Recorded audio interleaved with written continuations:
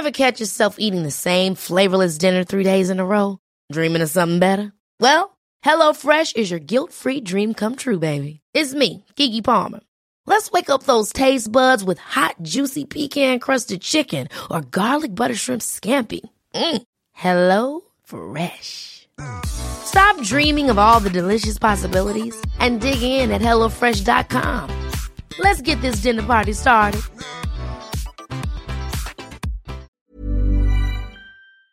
My business used to be weighed down by the complexities of in-person payments. Then, Stripe Tap to Pay on iPhone came along and changed everything. With Stripe, I streamlined my payment process effortlessly. No more juggling different methods. Just a simple tap on my iPhone and transactions are complete. What's truly remarkable is how Stripe caters to all my customers' preferences. Whether they're using cards, Apple Pay, or other digital wallets, Stripe ensures a smooth checkout experience every time. Setting up Stripe was a breeze, taking just minutes to get up and running. From local markets to global retailers, Stripe helped me expand my reach and grow my business with ease. To learn how Tap to Pay on iPhone and Stripe can help grow your revenue and reach, visit stripe.com/tapiphone. Daily Tech News Show is made possible by its listeners. Thanks to all of you, including Daniel Dorado, Howard Yermish, and John Atwood. Coming up on DTNS, Netflix says it wants to make games for your TV and PC, but it's not competing with consoles. Meanwhile, Microsoft says it wants to make a mobile Xbox App Store, and it is competing with Apple and Google. This is the Daily Tech News for Wednesday, October 19th, 2022. In Los Angeles, I'm Tom Merritt. In Salt Lake City, I'm Scott Johnson. I'm the show's producer, Roger Chang. Jerry Ellsworth feels bad. She had to back out because of some scheduling stuff. Don't feel bad, Jerry. We're going to get Jerry on the show, so look forward to that soon. It's going to be a great talk. Meanwhile, let's start today with a few tech things you should know. The Quick Hits. The USB Implementers Forum published the official spec for USB 4 version 2.0. This is not USB 5, nor is it USB 4. It is USB 4 version 2.0. And what that means is it lets you get 80 gigabit per second speeds over your existing passive cables. So it's basically saying we're not really changing anything with the cables. We're just making a new port that can send more data over it. It can also allow for asymmetrical connections that can send 120 gigabits per second in one direction and 40 gigabits per second in the other. Probably best used for displays, where you can send a lot of high quality data for a high quality display, and the display doesn't have to send that much data back to you. Devices with USB 4 version 2.0 ports aren't expected for 12 to 18 months. Well, they're always changing that, so get ready. Canalys estimates that smartphone sales have dropped 9% on the year last quarter, making it the worst quarter three numbers for the smartphone market since 2014. Even as the overall market shrunk, the leaders grabbed a larger share of it. Samsung grew its worldwide market share by 1 point to 22%. Apple rose from 15 to 18% of the market. And Xiaomi, they held steady at 14%, followed by declining market share from Oppo and Vivo. The Blue Sky Initiative, you may remember this. It was formed by Jack Dorsey back when he was CEO of Twitter in 2019, has launched its decentralized social media protocol. It is called the AT protocol, or the AT protocol, like the at sign. Blue Sky has developed an interoperational framework called Lexicon that will connect apps and networks built on the AT protocol. A wait list was created for people who wish to get the Blue Sky app, which will probably end up being the first piece of software to take advantage of the AT protocol. I'm genuinely curious about that. Excited to see what that ends up being. Me too. A couple of noteworthy developments in the autonomous vehicle space and department. IKEA has been working with Kodak Robotics on an autonomous truck delivering furniture from a warehouse in Houston to a retail store near Dallas. If the 3-month pilot goes well, it may be extended and expanded to other stores and warehouses. And Waymo announced it will expand its autonomous taxi services to Los Angeles over the next several months. Way already operates in Phoenix and San Francisco. Ooh, I might be able to get an autonomous taxi. It's not going to come to my neighborhood. I'll just guarantee you right there. Vice reports that people in China are using Apple's AirDrop to spread images denouncing the country's leadership. If you're not familiar with China, denouncing the country's leadership is a risky thing to do, and it's mild on there. A protest banner was hung from a bridge in Beijing last week and quickly removed, and apparently a lot of these airdropped images show pictures of that banner and its protest message. China's Communist Party is currently holding its 20th National Congress, where it will select the party's Central Committee for the next 5-year period, and President Xi Jinping is expected to get an unprecedented third term. China's government actively censors conversations on social media in the country, of course, but it's real hard to control airdrop. Unless they, I don't know. What if they go after Apple and say, hey, exactly. You can't sell phones here with AirDrop? Oh, no. That's kind of the only thing they could do, really. Yeah. The UK Competition and Markets Authority released a partly redacted version of a Microsoft filing that says it wants to build an Xbox mobile game store. The reason, of course, the CMA has Microsoft filing things is because of the investigation into Microsoft's proposed acquisition of Activision Blizzard. Microsoft argues that Xbox currently has no material presence on mobile and that mobile represents the largest segment in gaming, and therefore they should let them buy Activision Blizzard because Activision Blizzard will help Microsoft create a game store that can compete with the Apple App Store and the Google Play Store. Microsoft repeated in this filing its commitment to open App Store principles. Those principles were published earlier this year. They say they want to let developers run their own app stores on Xbox mobile platform, offer their own payment systems within those apps. Xbox Cloud Gaming is available on devices from Logitech, Valve, and Razer, but not on iOS unless you use the browser, because Apple has policies that don't let you put a cloud gaming service into its app store unless you make an app for each individual game on the cloud gaming service, which seems silly.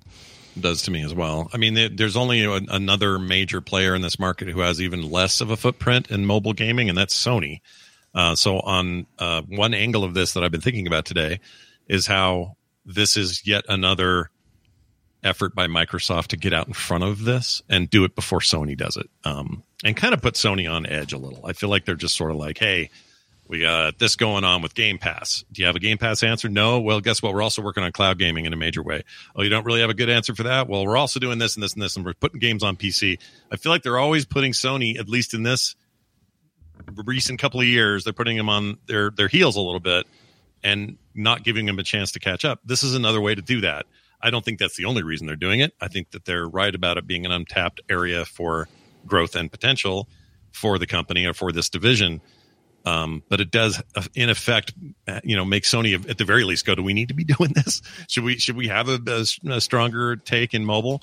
And mobile is weird. Mobile came out of nowhere, and it pulled the rug out from under the traditional gaming world. And I think everybody, forgets those long days ago, the Pippin days, where we'd make fun of Apple and even later Google for not being companies that are great at video games. The truth is, they own the biggest platform between those two companies, between Android and iOS. They own the entirety of the mobile platform. And they went from almost overnight, a couple of years, you might say, back in 07, 08, they went from not having a piece of it to having all of it. So I'm not surprised by Microsoft's motivations here. It does seem like it took them long enough to get here. The bigger question, Tom, is what is this thing going to be? Will it be, hey, click here to get Angry Birds Xbox edition. You can dress your Angry Birds up like Master Chief or something. Like, I honestly don't know what games they're going to do here. They have to. They're mobile. We know that, and then they say as much. But what does that mean, especially on iOS, where they can't have a store like a traditional store? I'm a big fan of realizing, having worked inside of big companies, that big companies don't always know what they're going to do until sometimes minutes before they announce what they're going to do. I've literally been in situations where there were two plans on the table and a press conference scheduled, and we weren't sure which plan was going to be announced. So when we on the outside of these companies go, well, what are they really up to? I try to remember that a lot of times the companies themselves don't know yet. And especially when you're getting something that Microsoft had to admit in a filing that was partially redacted. So they were thinking, well, maybe this won't even make it out into the public. it's probably giving a vague sense of what it's going to do because it hasn't figured out all the details. When you look at the fact that gaming on mobile makes up 51% of the market by some accounts, when you look at the amount of money that is raked in by iOS on mobile as well as Android on mobile, it makes sense that Microsoft is going to have a team working on a mobile gaming strategy. It makes sense that they would look at that and say, well, that can be pitched as as competition to Apple and Google, which helps us make our antitrust case. Like, this will help us reduce competition. But in the end, where is mobile gaming most likely to be favorable to Microsoft stuff? And it's on Logitech, Valve, and Razer. It's that kind of mobile gaming, which is Android in a lot of cases. Sure, so you could throw the Android in there and they can do an alternative app store like Amazon does for Android. But I'm thinking what they really might be targeting, which is less competition for Apple, is these kinds of mobile gaming platforms, not necessarily phones. Yeah, and you also just made a good argument for that Logitech device, which I think a week ago or so, or right around when it was announced, I sort of decried the high price given its capabilities. It's mainly a streaming device. This suddenly makes that device and devices like it, including the Steam Deck, which I own as well, much more interesting and much more maybe closer to being as valuable as Logitech would have you believe, if indeed they'll end up being services on there like this one that may come from Microsoft, which would really push portability and gaming on that device, not just with streaming, but maybe some original content that's designed for small screens. That would really be a sea change for them. Is it enough to I don't know, take whatever leadership position they want to take in that space and again keep Sony out of the mix? I don't know, but it's going to be interesting to see this thing play out. I'm very curious about it. Yeah, me too. And I was getting all hung up on like, how are they going to do this on iOS? And I'm like, oh, they're not. they're only saying that because it helps make their antitrust case, but they're probably not worried about that. Yeah, and the good news is like Game Pass Game Pass xCloud runs really well on iOS, but you have to do it through the browser. It's this janky method of getting it done. I know they wish they could do differently there, but and maybe one day they will. Maybe somehow Apple capitulates. I don't know. But for now, it's going to have to be creative. Well, that's the thing. They could do a web version of their App Store potentially, although that's janky too. And they may be just saying like, we'll just hope Apple figures out how to allow other stuff in there someday. Maybe the pressure on them will. One of the things we noted related to the Apple iPad announcement yesterday was that the new 10th gen iPad has a USB-C port, but that new 10th gen iPad only works with the first generation Apple Pencil, which uses a Lightning port to charge. But Scott has good news for you. I do. So as of, and by the way, it was mind-boggling that they did that. But anyway, as you mentioned yesterday, you can buy the Lightning to USB adapter if you already have the first-gen Apple Pencil. And Apple is bundling the adapter with the first-gen Apple Pencil now. But Logitech has an answer for this, and they've had this answer for a little while. They've got an updated version of its Crayon stylus that uses USB-C natively. No more Lightning. So that's cool. You won't need an adapter. It's also cheap. This thing is still $69.99 or $95, which is $30 less than the Apple Pencil. And that is meaning the original Apple Pencil. The new one's a little bit more. Anyway, on the downside, the Crayon lists 7 hours of battery life compared to Apple's 12 hours, and the Logitech Crayon does not have pressure sensitivity. That being said, I've used the Crayon. It's a pretty good alternative, especially if you're like, hey, we're getting the smaller iPad. We're going to have a pen no matter what. You may as well get that one and use it, especially if it's just your kids. They're learning how to draw or whatever it may be. And pressure sensitivity doesn't really play into it for you. Note taking, that sort of thing. This is a great little device. And I still think 7 hours, it may not be as good as 12, but 7 hours is pretty strong. Your hand's going to cramp up in 7 hours, right? Yeah. What are you doing for 7 hours anyway on there? You really shouldn't. Even full-time illustrators, if you're really hardcore on your iPad Pro, you're not sitting there for 7.5 hours unless you get a hard deadline. And even then, these things charge very quickly. And also, the one advantage the Crayon has over, say, the newer the Pencil 2.0, which comes on the big 12.9-inch Pros, is that you can plug it in while you use it if you were in a pinch. Oh, because it's got a cable, right? Exactly. Mm-hmm. So you can plug right into the tail end of that thing and keep going. Whereas with the Apple Pencil, your only option is to put it on the thing and let it charge for a while. Thankfully, it's very quick. Take a 15-minute dog walk or something, and you're good. But still, there's some other reasons to like it, and I think maybe the money savings combined with you're getting the smaller model for this reason too. You're trying to shave a little money off it. You don't need the higher end. Bam, you've got a solution. Bam. Yeah. 97X. I don't get it though. I still don't understand why the Pencil 2 is not working on these things. While meanwhile, they got the horizontal camera yesterday added, the better folio device. Like the smaller iPad got bunches of upgrades. The Pro does not have the horizontal. It's got an M2 chip in it now, but no horizontal camera. And this disparity between the two models, my guess is there's a supply chain, let's get rid of stuff moment happening here. It's definitely, we can source these parts securely. So these parts are going into this model. We cannot source these parts in a high enough amounts, so we're limiting them to this model. That's absolutely what it is, including the support for the original Apple Pencil, because you need different display parts, right? So I don't know all the details, but it's got to be something like that. I mean, unless so for those maybe wondering, I come from an illustration background. I still do that. Half of my professional time is spent doing art, and I use the Apple iPad Pro and a pencil very frequently. It's kind of my go-to for digital art these days, and I love it for that.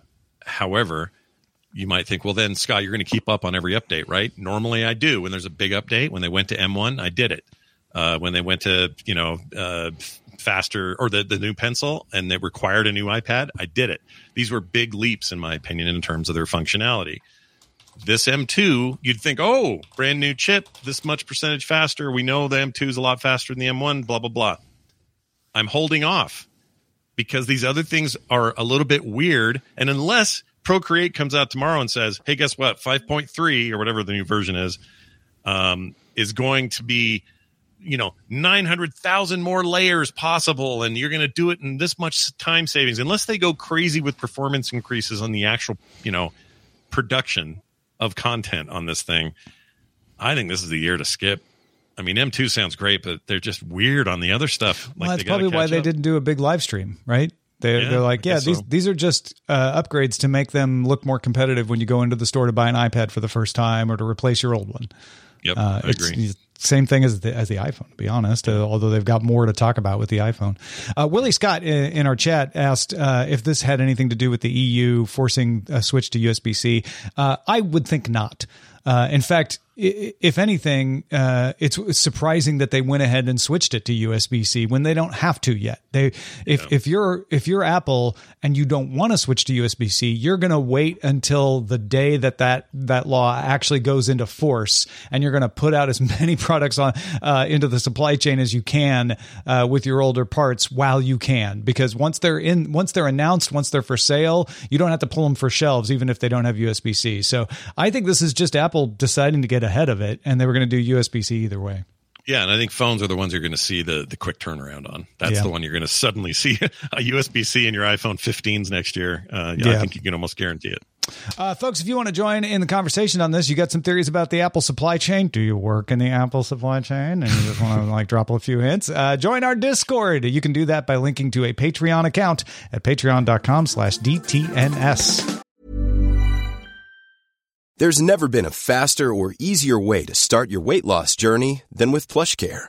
PlushCare accepts most insurance plans and gives you online access to board-certified physicians who can prescribe FDA-approved weight loss medications like Wegovy and Zepbound for those who qualify. Take charge of your health and speak with a board-certified physician about a weight loss plan that's right for you. Get started today at plushcare.com/weight-loss. That's plushcare.com/weight-loss. plushcare.com/weight-loss. The Claude 3 model family from Anthropic is your one-stop shop for enterprise AI. With models at every point on the price-performance curve, you no longer have to make trade-offs between intelligence, speed, and cost. Claude 3 Opus sets new industry benchmarks for intelligence. Sonnet strikes the perfect balance between skills and speed. And Haiku is the fastest and lowest cost model in the market, perfectly designed for high-volume, high-speed use cases. Join the thousands of enterprises who trust Anthropic to keep them at the frontier. Visit anthropic.com/Claude today. My business used to be weighed down by the complexities of in-person payments. Then, Stripe Tap to Pay on iPhone came along and changed everything. With Stripe, I streamlined my payment process effortlessly. No more juggling different methods. Just a simple tap on my iPhone and transactions are complete. What's truly remarkable is how Stripe caters to all my customers' preferences. Whether they're using cards, Apple Pay, or other digital wallets, Stripe ensures a smooth checkout experience every time. Setting up Stripe was a breeze, taking just minutes to get up and running. From local markets to global retailers, Stripe helped me expand my reach and grow my business with ease. To learn how Tap to Pay on iPhone and Stripe can help grow your revenue and reach, visit stripe.com/tapiphone.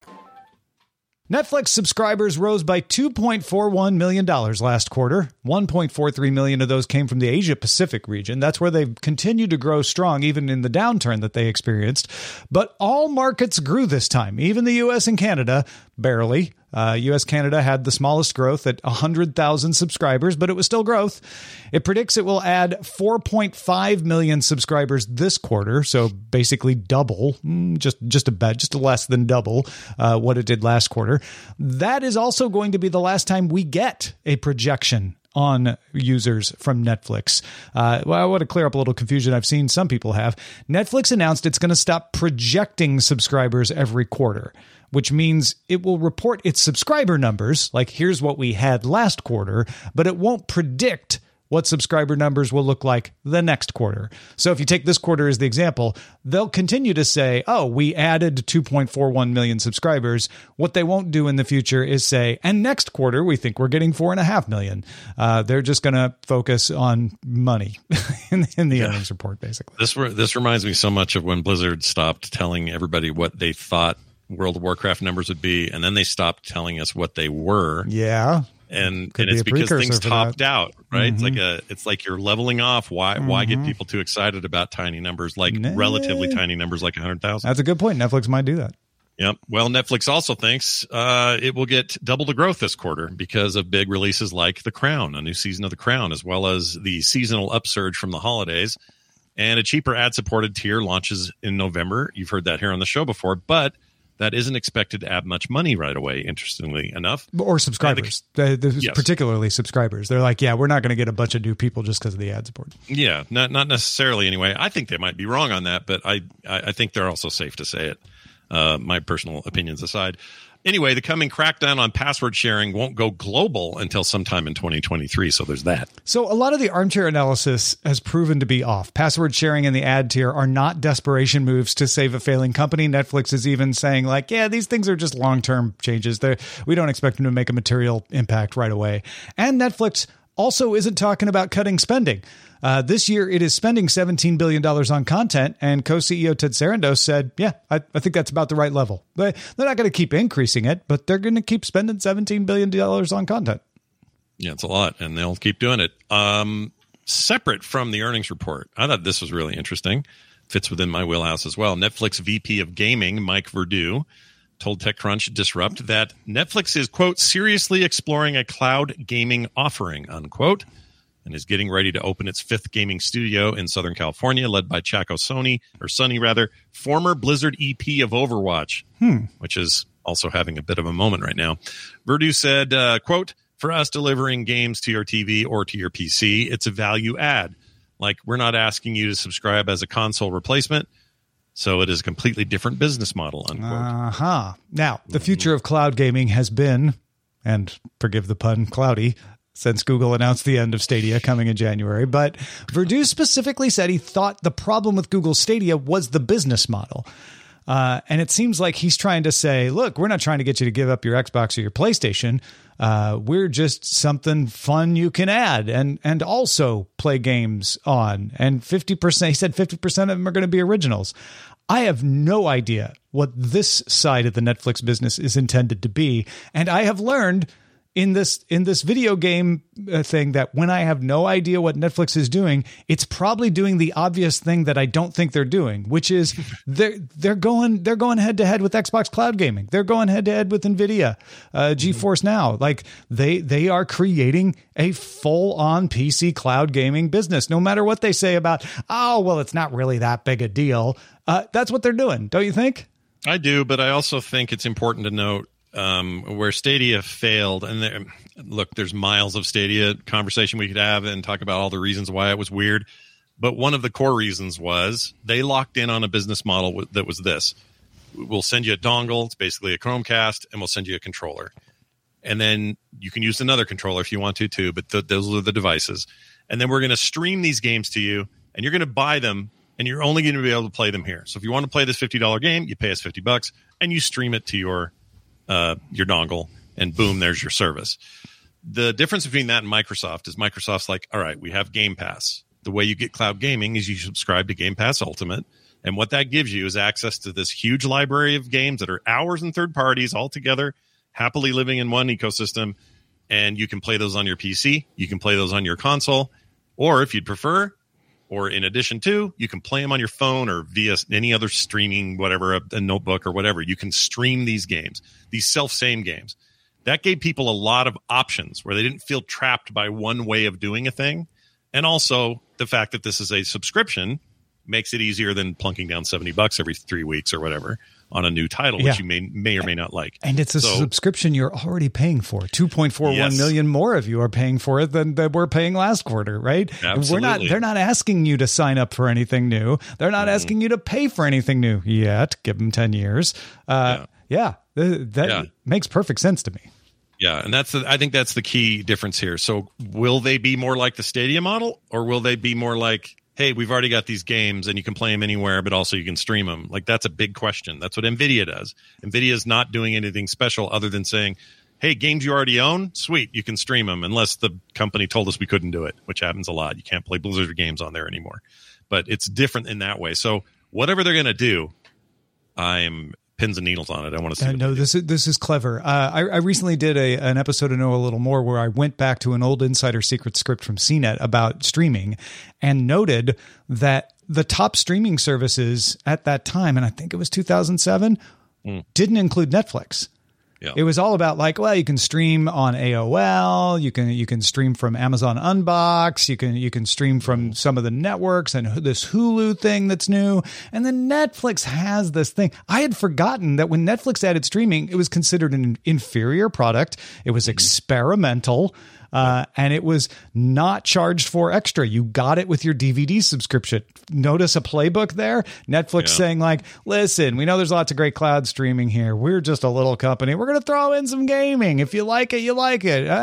We've got 5 game studios. So some of these games you won't be able to get anywhere else. We're going to come right out of the gate with original content instead of wait for House of Cards this time. But we're not a threat to anyone until we're totally a threat because you already have Netflix and now you're playing all these games because why not? You don't have to pay anything extra for them. And then Netflix suddenly down the road says, hey, we are going to have to separate the streaming video from the gaming for a while, but you can still get them both in this extra tier or whatever. If it's successful, I think that's totally what they're doing now. It's a slow and steady method that feels a little old school sometimes and a little less immediate, but I don't know. I am more likely to use a Netflix cloud gaming service than any other cloud gaming service because I already have Netflix. Yeah. See, this is key. That right there is key. Yeah. And there are a lot of you, Tom, a lot of you. There are so many of me just inside this one head. Google AI has been showing off a project called iSim to Real. So the letter I-sim 2 real, built to react to fast-paced, unpredictable human behavior. That's a tough job for algorithms and robots. The project uses simulation to speed up learning so they can do years of training in a few minutes and then tries the algorithm out in the real world. So far, so it's been done by a lot of people. Here's where Google did something cool. To keep the real world data in the mix, the team moves back and forth between the simulator and learning in the real world. So when it learns in the real world, it collects data and adds that to the model that it's going to use in the simulation so that the simulation is better. So you're basically training the simulation. It's a bit like a GAN. The data collected in the real world training is used to improve the simulation, which improves the algorithm enough to learn new things when it goes back into the real world. And it got really good at ping pong. They used ping pong as a nice, unpredictable, but still relatively constrained demonstration. The result was a 340 hit rally which, let's be honest, I don't think I could do as a human. So the human who did this is just as impressive to me as the robot, to be frank. But yeah, this thing has learned how to do. Again, it's not trying to compete at this point, although they have some other parts of the project that are trying to figure out, like, can it learn how to place things and all of that. But if it's being taught, like, just keep the rally going, and it can do it. Yeah, I feel like this maybe shows my my lack of experience in the ping pong world, especially the professional ping pong world. But that sounds like a 340 hit rally sounds insane to me. It sounds like an improbable thing to happen. It's like 4.5 minutes. Yeah, to me, this sounds like you're saying, hey, that football game was 0-75 right as the fourth quarter ended, but in a minute they came back and won. Like, that's what that sounds like to me. So I don't know if that's really what we're looking at here, but it's impressive. I think when you're not trying to win, it's easier to keep a rally going for a long time. But 340s, I'll be honest, I don't think I can do it personally. No, I'm not sure I could give you a one-hit rally, to be honest. I can do 5. You can do 5. Yeah, so I can promise 5. Yeah, I think. I can't promise anything with ping pong. I'm sorry. All right, let's check out the mailbag. Tim the DBA wrote in and said, the GDPR cookie regulation misses a major point about user surveillance and tracking. I don't think it missed it, but here we go. Tim said, cookies can be used to improve user experience, like letting me stay logged in between sessions. Going to stop you right there, Tim. GDPR doesn't prevent them from doing that. Functional cookies that let you stay logged in are allowed. Those are not the ones that are part of the GDPR regulation. So they can force those kinds of cookies on you. Anyway, let's get back to Tim's email. Tracking technology can be used to track my behavior across sites. Cookies can also be used for tracking, but I believe what Apple has shown is that people actually want to opt out of tracking, not necessarily opt out of cookies. All right, fair point. You don't have to use cookies to track. Tim says, I subscribe to several news outlets because I want to support good journalism. Yes, I know their advertisers also try to track me, which I resent, but they can do this both with and without cookies. And I believe many people would like to opt out entirely of being tracked and are willing to pay for subscriptions if they replace ad tracking. That is a very good point. In that story we talked about, it was European news outlets, mostly in Germany and Austria, saying, well, either agree to let us set tracking cookies or pay. And then you can block the tracking cookies. I like what Tim's going after here is, don't just say you'll let us block the tracking cookies. Promise not to track us at all if we're paying. And that's a little added incentive to get me to pay. And I think that's fair. Yeah, it's interesting. And I didn't really, I'm glad he wrote in because your clarification and clarity on this cookies used to improve experience, like staying logged in, is not part of this. I thought it was part of this. So no, there's always an option that says that's grayed out. It's like, functional cookies that need to be set as a session cookie to make sure that you stayed logged in. And all that makes the whole thing seem a little less overreaching because I was feeling like, oh man, they're really just the whole baby with the bathwater. Is that what we're doing here? No, the baby is fine. The baby's like good. Sitting in a cradle, keeping your session logged in. The bathwater that's been tracking you, that stuff you can throw out. Yeah. Yeah, nobody wants that anyway. What do you use that for? Throw that water out. Dirty cookie-laden bath water. Anyway, thank you, Tim. Appreciate the email. Keep them coming, folks. Feedback at dailytechnewsshow.com. And thank you, Scott Johnson, for being with us today. What you got going on these days? Well, speaking of gaming, when I'm not completely hooked on Overwatch 2, it's really got its claws into me somehow. Didn't expect that. But I'm doing a show all about video games called Core, and I do it on Thursdays at a little bit in the afternoon. But if you want to just get the podcast, you can get that. Anyway, go check it out, frogpants.com/core. We dive deep into a lot of the stuff we talked about today with these streaming services and what people are doing for cloud gaming and so on. If that stuff's interesting to you, we'll definitely be hitting that this week, along with games we're playing and all the news around the industry. People really like Core. Maybe you will too. So check it out, frogpants.com/core, or search for it wherever you get your podcasts. Make it a core element of your listening. Oh, it's a good core workout you just did. Well, that doesn't work really. Hey, special thanks to Jeremy Rand, one of our lifetime supporters for DTNS. Thank you, Jeremy, for all your years of support. We appreciate every single one of you patrons. We could not possibly do this without you. And if you're out there listening thinking like, oh, man, I meant to become a patron. Maybe I should become a patron. Do I want to become a patron? You're going to get extended versions of the show. You're going to get extra content that explains the world to you. Know a little more just comes free to patrons.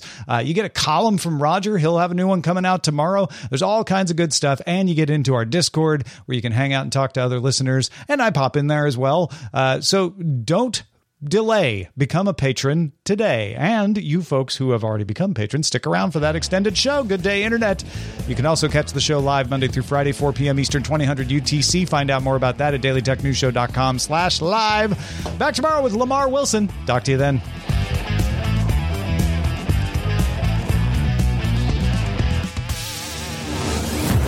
This show is part of the Frog Pants Network. Get more at frogpants.com. Diamond Club hopes you have enjoyed this program.